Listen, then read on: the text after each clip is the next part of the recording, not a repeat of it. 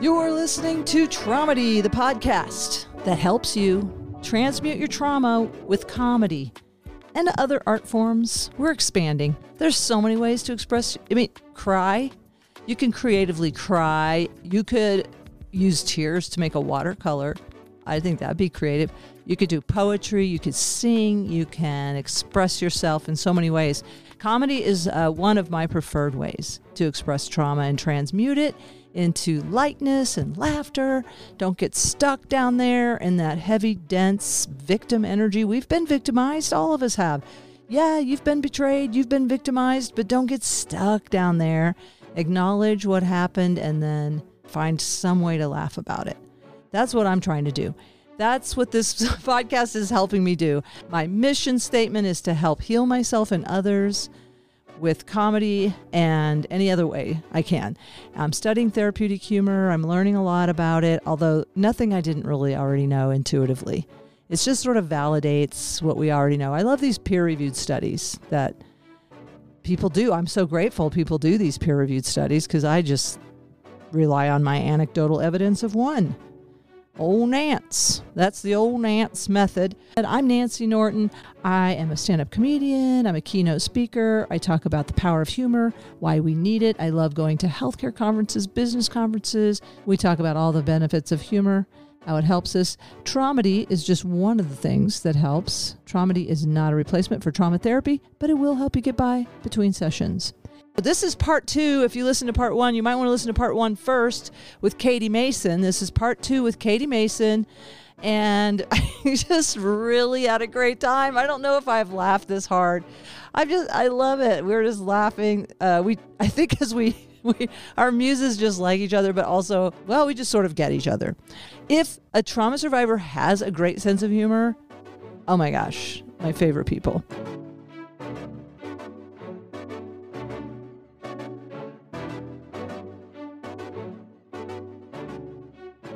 Hey, what is it? How do I start this? How's it go? Yeah.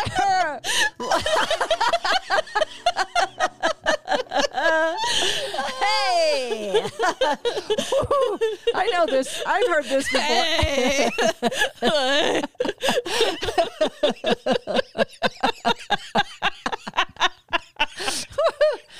Oh wow! We're about to get into something. I think that got me so good. I think it healed something. I healed something in my back. One of those knives in my back. Took that out. I take knives out of my back. Oh yeah. Stir them into a chalice of love and drink. Okay.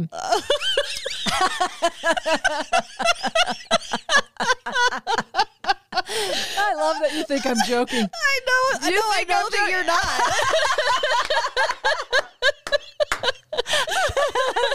Try it. You ever do it? You ever take it? I've never done that. All right. We're going to start off with taking a knife out of our back. Just pull it out. One of the knives of betrayal.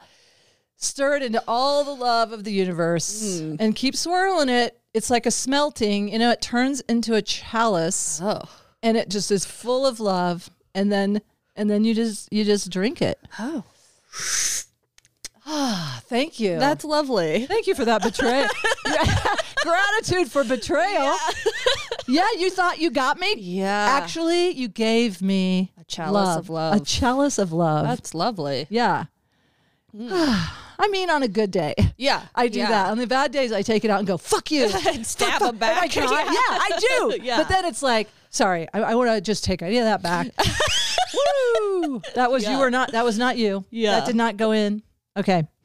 All right. Loving universe. Loving universe. Loving Mother Earth. Chalice of love. Chalice of love. Welcome back to a Chalice of Love. That's the new podcast. Chalice of Love. Yeah. Oh. Okay. Yeah. Welcome to Traumedy. That's what it is. Welcome to Traumedy. My guest, Katie Mason, licensed professional counselor and mentor, dream therapist, comedian, keynote speaker, and many, many, many. I mean, we can't we're not a label. Yeah. Many more things. But those are a couple of important things I value. Mm-hmm. Gifts and offerings that you offerings. Yeah, offerings. These are the offerings that you bring to the world. Yeah. Thank you for having me.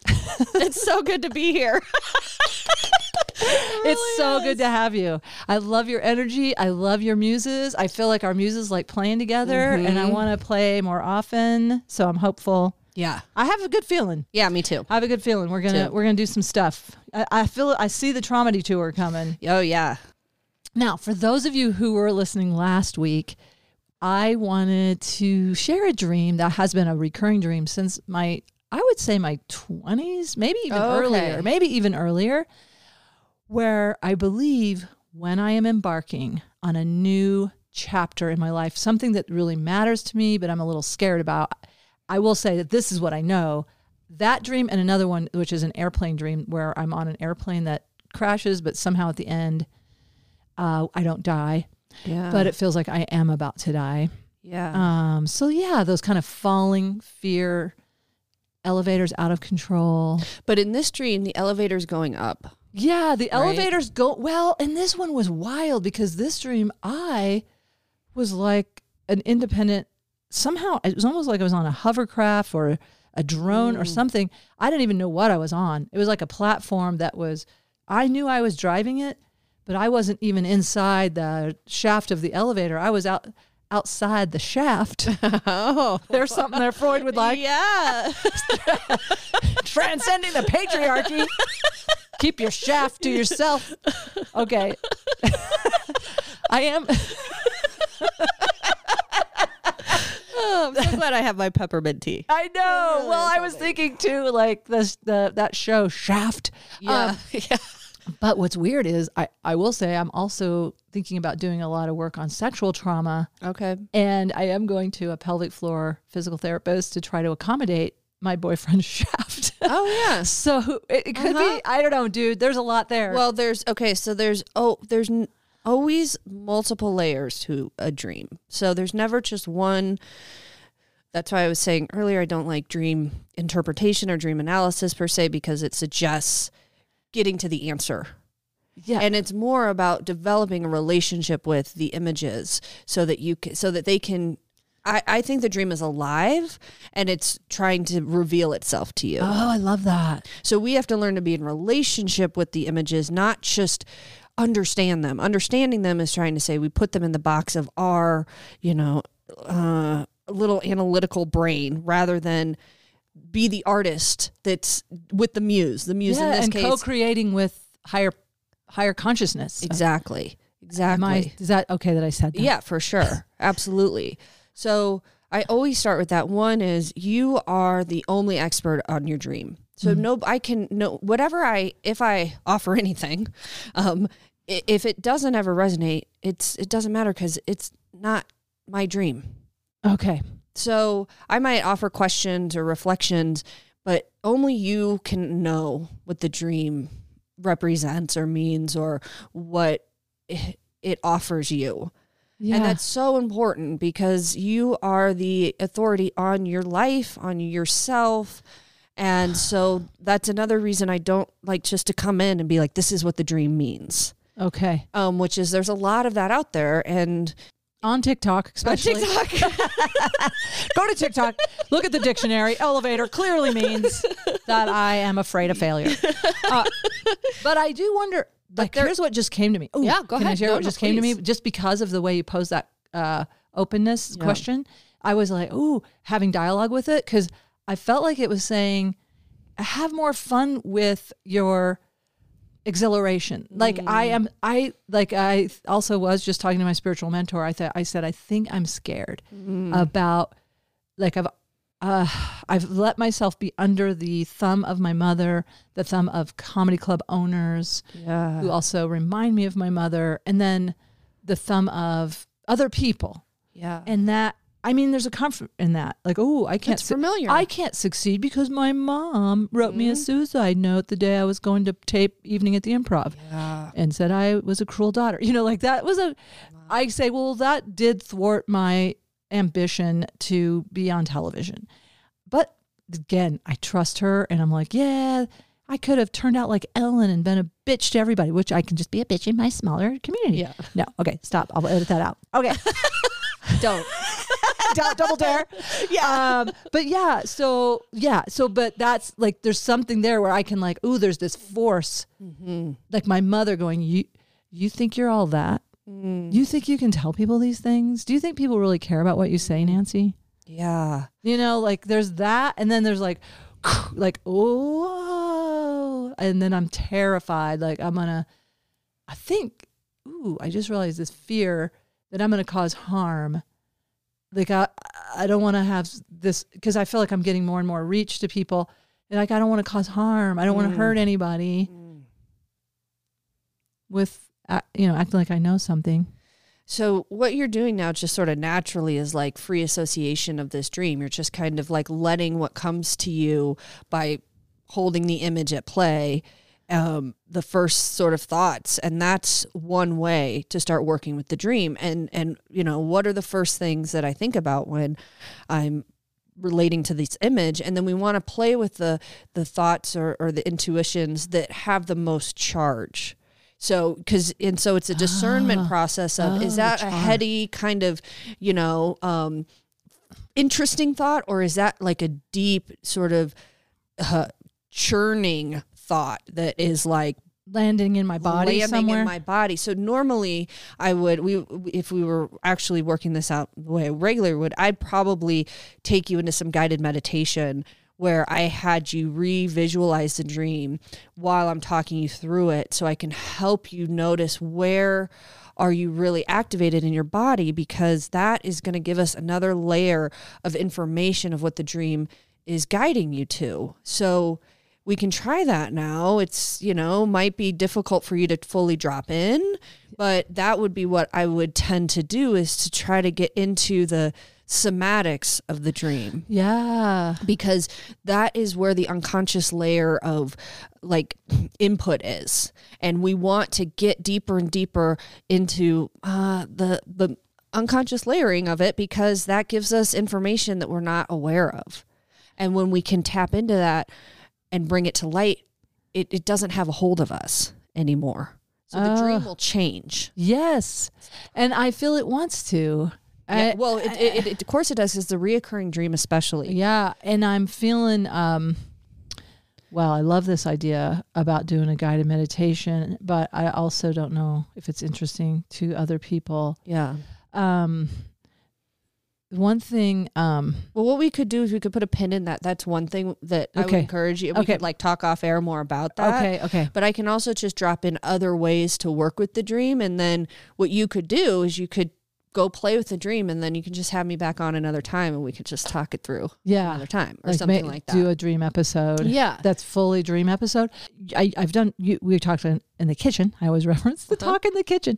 We were talking about brain spotting and EMDR and some of those other trauma therapies where you cross midline. Yeah. So that helps you break through the I call it encapsulated trauma. I don't know if that's the right term, but for me, it helps me get out of the brain into the body. Yeah, it makes sense. And I like that term. I've never heard it phrased that way, but I think it works. I don't know why. I just picture it like it's in a little nut, like a little nutshell, and it's like cracks that little nut open, but it's stuck. Yeah, the way I just picture those neurons, kind of a little bundle, like so tight, like, and I know it's a survival skill, right? Yeah. So that we can respond quickly to a threat is what I understand about PTSD. In my limited knowledge, or maybe what I've made up about it. It's hard to say, but I've done at least a decade of different kinds of trauma therapies. I've been, like yesterday when I went to trauma therapy or regular therapy, I was like, I want to put on the bilateral music and just do what my former therapist taught me to do with brain spotting, because my current therapist doesn't do that, but I don't need her to be able to do it. I can do it. Yeah. And then talk with her and access. That's beautiful, because you get to direct also what you do in therapy. Yeah. So you get to say, okay, I want to do this. I get that's not what you do, but this is what I want to do. So this is what we're going to do. And then I've done it enough that I can find my resource spot and I can find my trigger spot. And then I could definitely do that with this dream. Yeah, another, for sure. A time.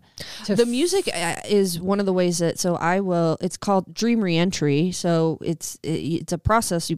I use music myself, and I enter the dream from awakening. So, you know, I close my eyes, I get restful, and then I'm going back into the dream and I'm exploring it from this waking state, looking for what images are really grabbing me? Where does my body feel the most disoriented, or where's the most emotional charge? And then teaching myself to breathe into that and see what releases. Okay. Because there's probably something underneath that exhilaration and fear. Yes. Right? And if we can get underneath that, then the exhilaration and fear will dissipate. Maybe it's, who knows what it is? I don't know. But if we can access the other emotion, then the clarity comes. We have to get to the emotion first. But what our mind wants to do is it wants to understand the image first. But a lot of times we have to settle into the emotion first. And then there's like this awakening about what the image is trying to teach us. I'm excited to do that. Yeah. Because it has been, how many, 40 years of this dream. I've worked with somebody who had a recurring dream for 40 years. And in one session, just going into it consciously the way I'm telling you, he never had that same dream again. Yeah. And this was a reoccurring nightmare. So, he didn't necessarily want to have it again. Yeah. And what I'd love, I just felt my senses, what I'd love is to be enjoying and feeling, even if I fall, I'm okay. Like, even if I fall, I'm not going to die. Like, part of me will never die. Then that's part, I don't know. Right. So one of the things that I would encourage you to do that you may already know to do when I guide people back into their dreams with an image is I resource them with another image first. Okay. Like an animal, for example. Oh. So that they can feel a sense of safety. Maybe have a guardian there. Yeah. Or for me, it's almost like it's in Harry Potter, I think, when he's at the top of that tower. Is it Dumbledore? Is that Harry Potter? I always confuse those two, like Gandalf and Harry and Dumbledore. But you know what I'm saying? I'm confusing them now too. You know, one of them. There's one of those films. Yeah, I don't even know which one it is. That's terrible. But there's a gray-haired guy up on top of a tower, and he's like falling, and that just reminds me of that dream so much. And then, but this winged animal, right, swoops in and like saves him, I think. I don't know. Maybe I'm making all this up, but it doesn't matter. Doesn't matter. But that's what I want, is a winged, like, I want something that'll swoop in and like make sure I don't splat. Okay. Interrupt this program for the nerds, because, and not just nerds, but whatever. I don't know. The Lord of the Rings and the Harry Potter fans out there. I know this is very irritating to you that I cannot discern the difference between a Gandalf and a Dumbledore. So I had to talk to my son and my nephew, who told me for sure, Dumbledore. Well, no spoilers. Okay, if you don't want to hear a spoiler, listen, just going to take 5 seconds. Just close your ears for 5 seconds if you have not seen Lord of the Rings. Gandalf escapes Isengard on the back of an eagle. I've already spoiled it. Who gives a shit? Somebody out there does. And I am so sorry. Okay, so but I love the idea of having a resource when we go into our nightmares or when we go into our trauma. That is a big, important part, is to have, first of all, a resource, a safe place. And that is what I was talking about with brain spotting, is you have an activation spot, but I also have a resource spot. And then a lot of times when you're doing trauma therapy, like EMDR, you have something like a container, where it's like, okay, I've had a lot of that right now, or just so it doesn't, when it pops up and you're like, you know what, I can't deal with that right now, I'm going to put it in a container. And you can pick the most beautiful container. And it's amazing thing to have. What is another thing? Oh, the thing that I'm doing with trauma therapy right now, going into some traumas and learning how to titrate the pain with kind of what we call butterfly hugs, where you're tapping each shoulder with your hands and trying to breathe and not get too activated. And the goal, of course, is at some point to talk about a trauma without getting so overwhelmed by it. So that's what I'm learning to do in my therapy right now, using the bilateral music, which I choose David Grand. I think it's on my playlist on one of my Spotify page. I don't know, man.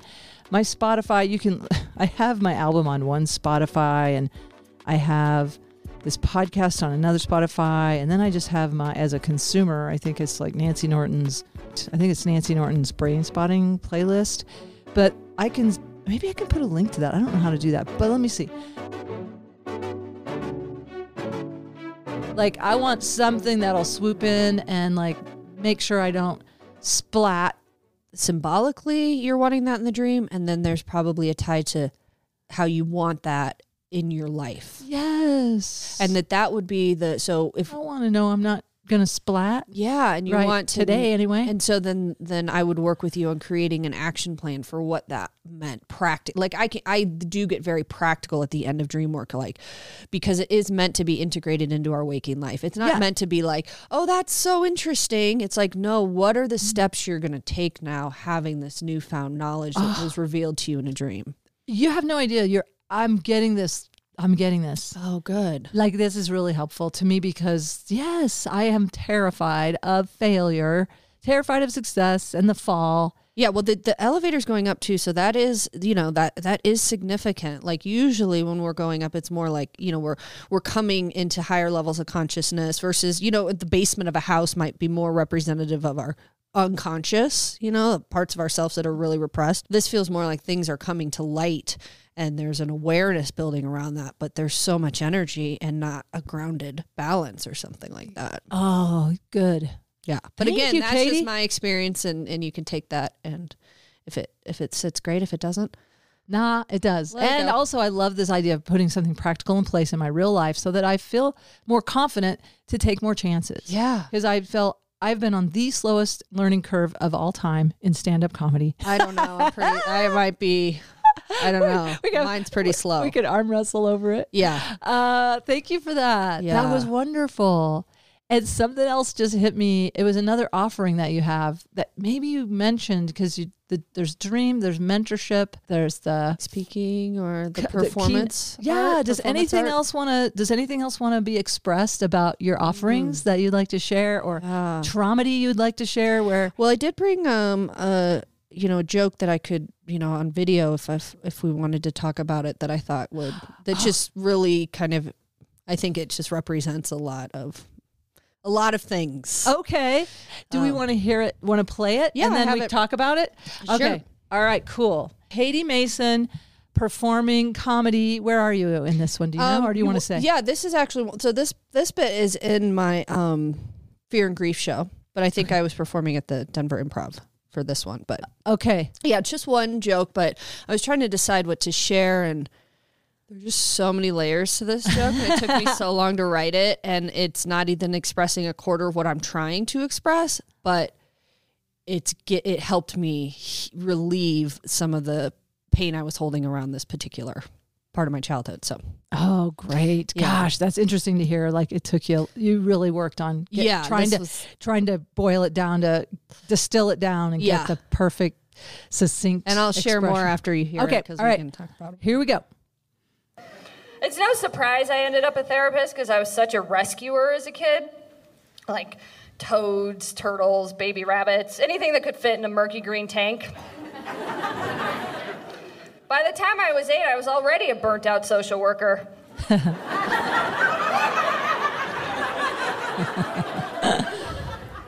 Exhausted on the porch, knocking back a Capri Sun. Crying, I can't save the worms from their pain.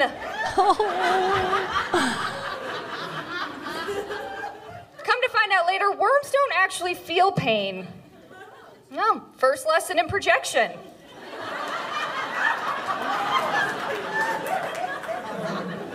Oh, man, I relate to that so much. And I want to debate you on whether worms feel pain. Yeah, I actually did see a study about them feeling pain. Yeah. So, all right, oh my gosh, yes. Yeah. Already a burnout social worker at age 8. Yeah. You're trying to save all the little... Yeah, well, what's interesting about this joke is that, and the reason I chose it was because I'd been trying to write about a whole other thing, which was, I already shared about my parents and their glorious mess. And they, I was a very highly sensitive kid, like super, super sensitive. And they, one of the ways they dealt with me is just by pacifying me with animals. Oh, really? Which is like a terrible parenting technique. Like Bob's Animal Kingdom was, not far. So I'd go there and I would just like, I would want to save all these animals. And they said yes. Oh my gosh. So you actually adopted a lot of animals? Everything. I'm talking gerbils, chinchillas, birds, dogs, fish. I mean, it was, and then of course this is like, if you're sensitive to images of animals, like a trigger warning.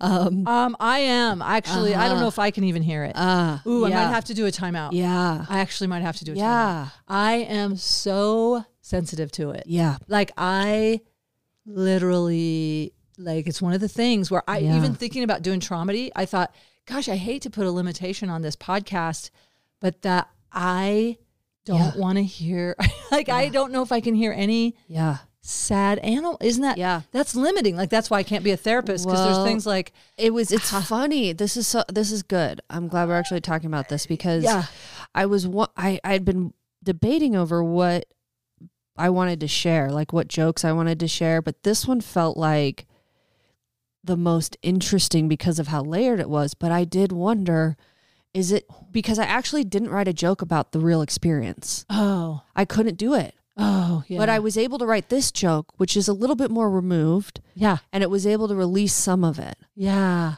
So, but can we just know that there is a really, really sad animal behind this story? There's many. Yeah. And so now I'm sorry. Now, how does that feel? Like I feel like I'm shutting you down, but I'm also like, I'm putting a boundary where it's like, I get like even that worm. I got to tell you, as a kid, putting a worm on a hook. Oh yeah. And then I do a thing on my dry bar special about fishing with my dad and trying to talk about compassion around the fish. And he literally told me, "Oh, don't worry, little girl. They have no nerve endings around their mouth." And I'm like, okay. And I believed him at the time. And then I literally hooked my dad in the mouth. Yeah. Okay. Like that was a weird karmic moment. Like I accidentally, I'm like, awesome. What are the odds? Yeah. But this worm thing too, because I remember hearing a study about worms and like they demonstrate, I'm not going to go into detail, but it literally caused me pain just hearing that. Because I thought, no. I protested in 7th grade because we dissect worm, and I walked out in protest. Oh, I love that you did that. So, I love that. You can be a conscientious objector. I told my son, and he was in his science class, I did dissect things in anatomy and physiology that give me nightmares to this day. Yeah. Nightmares. Like I still wake up going, I'm so sorry. Well, and there's also the recognition that a lot of my rescuing of these animals in my childhood was because, one, I was a sensitive, empathic kid, love animals, that was going to be the case no matter what. But it's also because I was just needing love. Yeah. So the projection of the attunement. Yeah. So that final piece was like, that was my first lesson in projection, was the recognition that part of my healing process was to be like, oh, when I'm rescuing everything out there, it's a way I'm projecting my needs onto. You wanted someone to rescue you. Probably, or just to be like, care about you. Yeah. Pay attention to me. Nurture. Yeah. Care, nurture. Exactly. What do you need? I get it. Yeah. I totally get this. Although I did not do that with animals, but I now just have this place in my heart for animals. I identify with them. Yeah, me too. Which is, I don't know, like to a point where that's why I'm like, oh, wait, that'll hurt me too much. Yeah. Because I feel like my consciousness, and that's something I want to work on boundaries around. Animal trauma is something that we don't talk about enough. Yeah. There is a lot of it. Loss, pet loss, I know. all of that. And they're family members. Yeah. I mean, they're like they're beyond a lot. They're better than family members. My dog, I remember crying to Portia, my dog, when I was 6, like, "You're my only friend." It sounds so sad, but it was true. I was like, she's the only one who gets me. And that's how I felt with a lot of these animals. But when I was able to get to a place of this, the joke, it was like, oh my God, yeah, like this idea that I've just been this social worker since I was 8, like that image was a little bit liberating from the heaviness that I carry. Yeah. It's a seriousness I have that's like, been working at it since I was born, now I'm just a therapist. Oh yeah, just like working tilling the soil. I have another joke about how serious I am, just always tilling soil. Yeah. And then here we are, these puppies, these lost puppies that come to you and like, can you help me? And I'm good at it. You are good at it. And there's that recognition that and I've gotten to learn over the years that it's not my responsibility to rescue every animal. I think of as a kid, every worm on the street, it would rain. Oh yes, I was picking up every single worm. I do that still. I do too.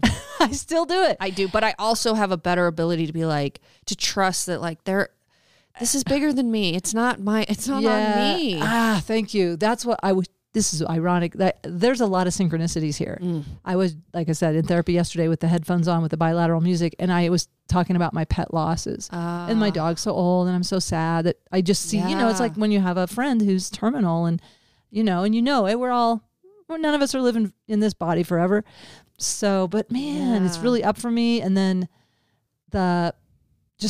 there's a sense of that powerlessness. I think because I'm a voice for the voiceless, because at a time when I had no voice, the things that were done to me, I empathize and I have compassion for any critter, person, being that is trapped and doesn't have a voice to get help. That's very well said. Yeah. But then I try to turn it over and like, I don't know what else to do. In my program, we're always like, turn it over to higher power. And then also ask, what is mine to do? And that's the tricky, nuanced, right. That whole wisdom to know the difference part. Yeah. That's a really complicated. It is. And it changes minute to minute, hour to hour, day to day. Like today I'm picking up a lot of worms. I might not do this tomorrow. I might be in a different place where it's like, maybe the birds need a snack. Yeah. Yeah. Now, do you really believe that worms don't feel? Or is it just, did you write that for the punchline? Yeah, I wrote that as for for just the like tag on that joke, I guess. But I mean, they don't have a nervous system apparently, so they don't have nerve endings, right? Is that the? I don't know. All I know is I saw this study that they had worms and they were shot. They would they would do something. They would signal them that a shock is coming, and then they would respond. And then when they got the signal, the shock was coming. Yeah. They definitely tried to do some sort of self-protective maneuver. Now, whether that means they're feeling, I'm just saying there was a response to like, here comes some pain. I will say that's projection, right? I do think we project a lot onto animals. That's what I need to learn about. Yeah, I really do. This is so important for me to learn about. So it's both and. I think that, okay, both and. Animals have souls and they're the wisest creatures around us. And I totally believe all that. And through and through, we project a lot onto animals. We project our suffering. Yeah. I have been told by animal psychics they do not suffer the way we do. It's often what creates a lot of our suffering is the worrying about the future. A lot of them, I don't know. Well, I guess, some of them can, like elephants can remember. Oh my gosh. Everything. The way you've seen those videos where they go and caress the bones of their ancestors. But even that, we are interpreting what their experiences are. And it's tricky. It's tricky terrain. So it's tricky terrain. For me, I've had to learn to sort of pull back a little and really get clear on how do I know what's mine and what isn't. Yes. And that could be a whole nother podcast. Yeah. Tricky terrain. Yeah. Welcome back to Tricky Terrain. Tricky Terrain and what was it? Chalice of Love. I needed to hear this today because I can't believe how many synchronicities. And again, I selfishly am saying this podcast is healing me. I don't know. How about you out there? I don't know. I hope it's bringing gifts to you. I love that if it is, but I'm so grateful. Yeah. Because this is something, when you ended that with that, it almost just devalued the rest of the bit for me. Like I was just like, Well, and for me, that line was important because what I was wanting to get to an empowered place with writing this joke, not from the place of, oh my gosh, this trauma, it's going to take me out. And like, I wanted something to feel released. And I was like, oh my gosh, I don't really know. I've never been a worm. I don't actually really know what's going on for them. And yet I was convinced for most of my life that I did. Yeah, that's a good point. Man, this is weird. I was just saying that yesterday. Like, I know my dog does not, like, again, I don't think she fears death. Obviously, they move away from death if they can. We have witnessed that. We know that they have a life force. They want to live. They have survival mechanisms. They have survival mechanisms. But I don't know that her consciousness fears death the way my ego does.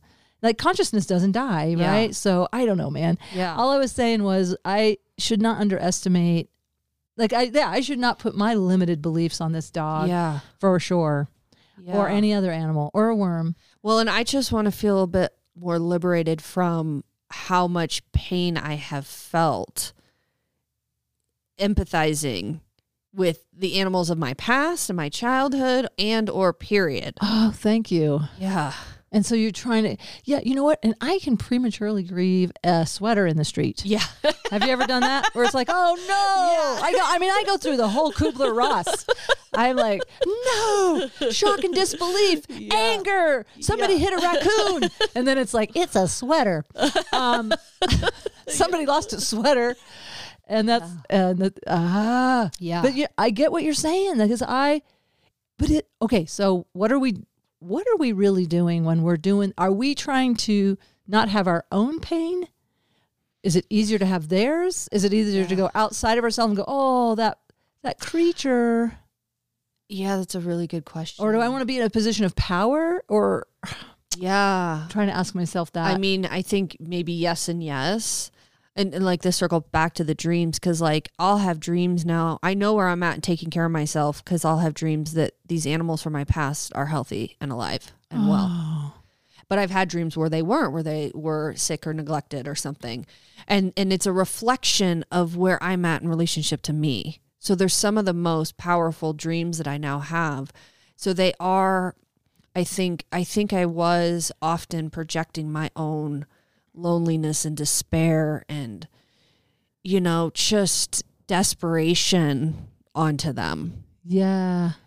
And I didn't know it. And at the same time, I'm like a little animal whisperer, and I have a deep, soul connection with animals, and that is also true. But I'm learning to just have a little bit more like, separation, I guess, and like the compassion versus empathy kind of thing, so that I'm not lost in them, and that I'm really checking myself. And if I feel my feelings, a lot of times I'll be able to see more neutrally. If they're suffering, let's say, I'll be able to see it like a little bit more like, yeah, they're suffering, but I'm not like plagued by it. You don't have to be in their body empathizing with it. That is what, and also I feel like as a recovering codependent, I'm telling that animal, person, or whatever that I'm trying to help, that they can't help themselves, or that they're not on their own divine life path. Yeah. Like, this isn't, my suffering was a divine part of my life path. Shall I trust that this is theirs? Exactly. And that is where I'm like, let me interrupt your life path. Like even in, when I was in Nepal and India, and they have the caste system, and they are very much about, you'll see people on the streets, and it's not cool to help people because you're interrupting their karma. Oh, yeah. I'm like, what? And then there are actually packs of dogs on the streets of Nepal. And I want to tell you, I'm not going to go into any detail, but I tried to help a dog and caused it harm. And it's like, Nancy, you thought you knew better. You thought you knew how to help that dog, and you actually harmed it in the process. Wow, this is good.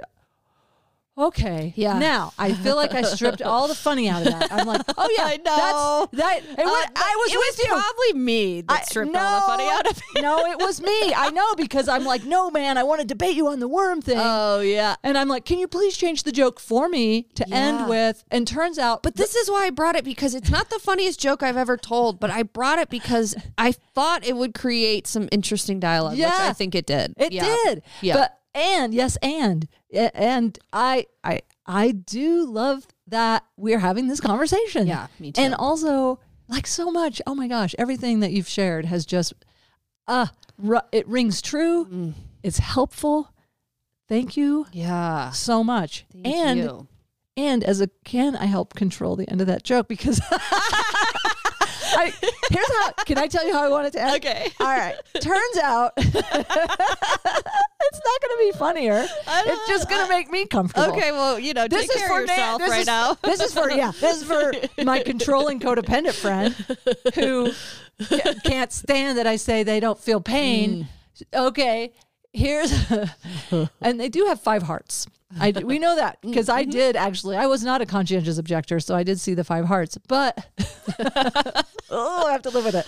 But the point is, what is the point? Oh, I wanted you to. How would it go if it was like? And it turns out this goes back to my dad saying they have no nerve endings, which I think my dad might have been right about the nerve endings. I need to Google that. Yeah, that's what I think happens supposedly with worms is they don't have a central nervous system in the same way we do, so then they don't have the nerve endings to feel the pain. Right. Okay. I think don't and that quote me on that will totally ruin the joke if you can go into detail for me. And just let me explain real quick why I'm saying this. Turns out that worms don't even have nerve endings like a central nervous system. And that brings us back to plants because my dad, he used to mock my vegetarianism. I mean, that man's love language was putting meat on your plate because he grew up so poor. He lived on squirrels. And he was like, if I can put a ham or a big fatty animal on your plate, that's love.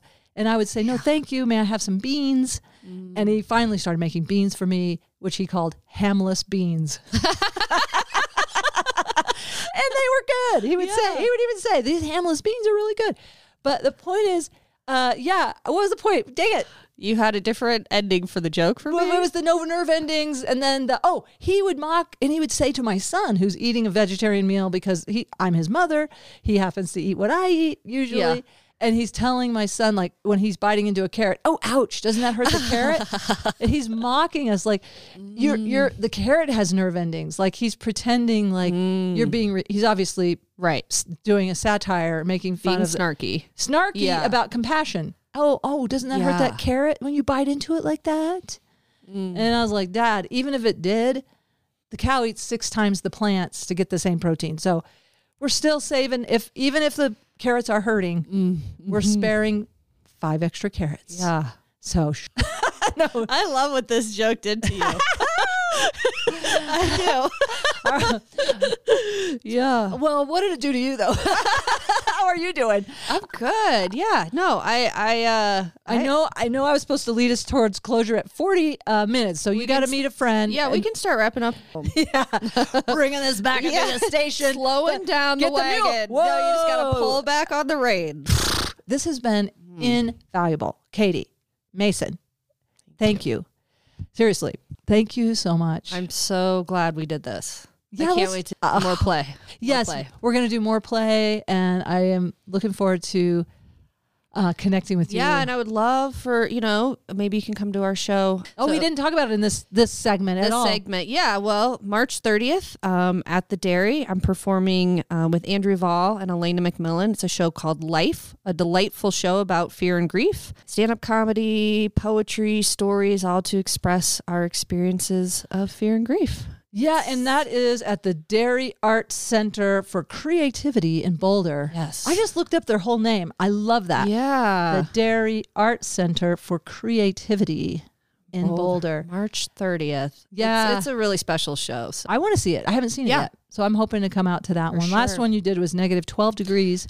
And you had a sold out show. People showed up. Amazing. I did not. Yeah, I was thinking about it. I said, I'm off tonight. What are the odds? I can't believe anybody came. It was so cold that night. I did not even try to start my car. Full transparency. That's okay. But this one, good for you. This one sounds like a good one. I'm actually doing a show the day before, March 29th. Come to both of them. I'm doing Nurses Off the Charts. At the Dairy Art Center. At the Dairy Art Center. For what is it? Oh, the Dairy Art Center for Creativity. For creativity. Beautiful. Co-creating. Yeah, come out to see Nancy and then bring a sleeping bag. Yeah. And stay in the lobby. Yeah, back-to-back shows. That's amazing. Oh, yeah, it's wonderful that that's all happening on the same weekend. Thank you, Katie, for taking all this time. My pleasure. I realized I never did write a different ending to her joke, which I think is just as well. Here's what I think I was going to say. It was something like, turns out the worms don't feel pain the way I do, and they're more codependent than me. Because worms, look at what they do for us. They till the soil, they condition the soil, they make it so it drains better. I mean, they're called the gardener's best friend. The number of earthworms is directly related to the health of the soil. Although I was reading so much about worms, I opened a huge can of worms. I really did. That's why you tune in to Traumedy. You want to know about worms. I started reading. If you read like the Minnesota conservation page, it's an invasive species. The earthworm is not indigenous to that far north, and apparently undermines the diversity of the forest. It causes problems with hardwood forests. The earthworm north of Pennsylvania came over with the Europeans on ships and root balls of trees. I don't know, man. And okay, correction. I thought they had 5 hearts. They don't have hearts per se. They're pairs of little pumps, they're hearts. It's like, but some people say they have 10 hearts. 5 pairs of little blood pumping centers. What else do you want to know about earthworms? Nothing, probably. Just know that it's a little controversial. I found some articles that said they do feel pain. Also, fish do feel pain. I don't know. I mean, they're a vertebrate, and they definitely they don't have an emotional. What do they know? What do we know? All I'm saying is, all I can go by is my conscience, and my conscience right now just would rather avoid. I'd have a hard time digging up my garden. I really do. I do not like when I cut into a worm when I'm digging my garden. I know they're the gardener's best friend, but then we till we cut them up with a tiller and a shovel. Yeah, I know. I'm sorry. This is how you treat your best friend? Is that your best friend? I don't know. Is that how you treat your best friend? I'm not sure. Okay, I want to thank my guest, Katie Mason. Go see Katie at the Dairy Art Center in Boulder, Colorado, March 30th, if you're in Colorado. And check out Nurses Off the Charts. You can go to my Linktree page, and I'm going to start touring that nationally, but the next show is March 29th. It's going to be a hopping weekend at the Dairy in Boulder, Colorado. Oh, I want to always thank my son who created the music, and he did make some new music. I don't know. I really like this one. It's familiar, and it feels perfect for Traumedy. Oh, tune in next week. Oh my God, next week is going to be so interesting. Another amazing Traumedy episode. Next week we have a polyamorous quad. Yeah, a quad on the pod. And it's going to be so fun. We're going to talk about all the things around how do you deal with jealousy in a quad? How do you deal with jealousy in general? And even coupling. Oh, I will be having Pete McGraw on soon about the solo life. There's just so many ways to find love in this world. Living solo, being in a couple, being in a throuple. So it's going to be so interesting next week. Tune in and listen to the quad on the pod. And yes, we may or may not have gone to bed together. Photos to follow. Okay. Okay. Thanks for listening. Thanks for helping me heal myself. I hope I'm healing others. Let me know how this is landing with you, if it's helping you. Please give me your feedback. I'm hearing from some of you that it is helping, and that I'm hearing from others who are wanting to be guests. And so it looks like, hey, there's a bottomless pit of trauma and there's a bottomless pit of Traumedy. Let's keep shifting the dark into the light. Love yourselves always. And selfishly, let me be honest, I want you to love yourself, because then you'll love everyone around you. Talk about those butterfly hugs. You know, it's like the ripple effect. You know, as we love ourselves, we love everyone, and that includes me. So it's just very selfish that I want you to love yourself so that you love me. We're all part of the one. That is my pronoun, one, the gender neutral indefinite pronoun. Okay, time for closure. Let's have closure. Let's have closure. Tune in every Tuesday. Except when I take a vacation. It's Traumedy Tuesdays. Every Tuesday. Yeah, that's how that works. Traumedy every Tuesday. No matter what, keep laughing.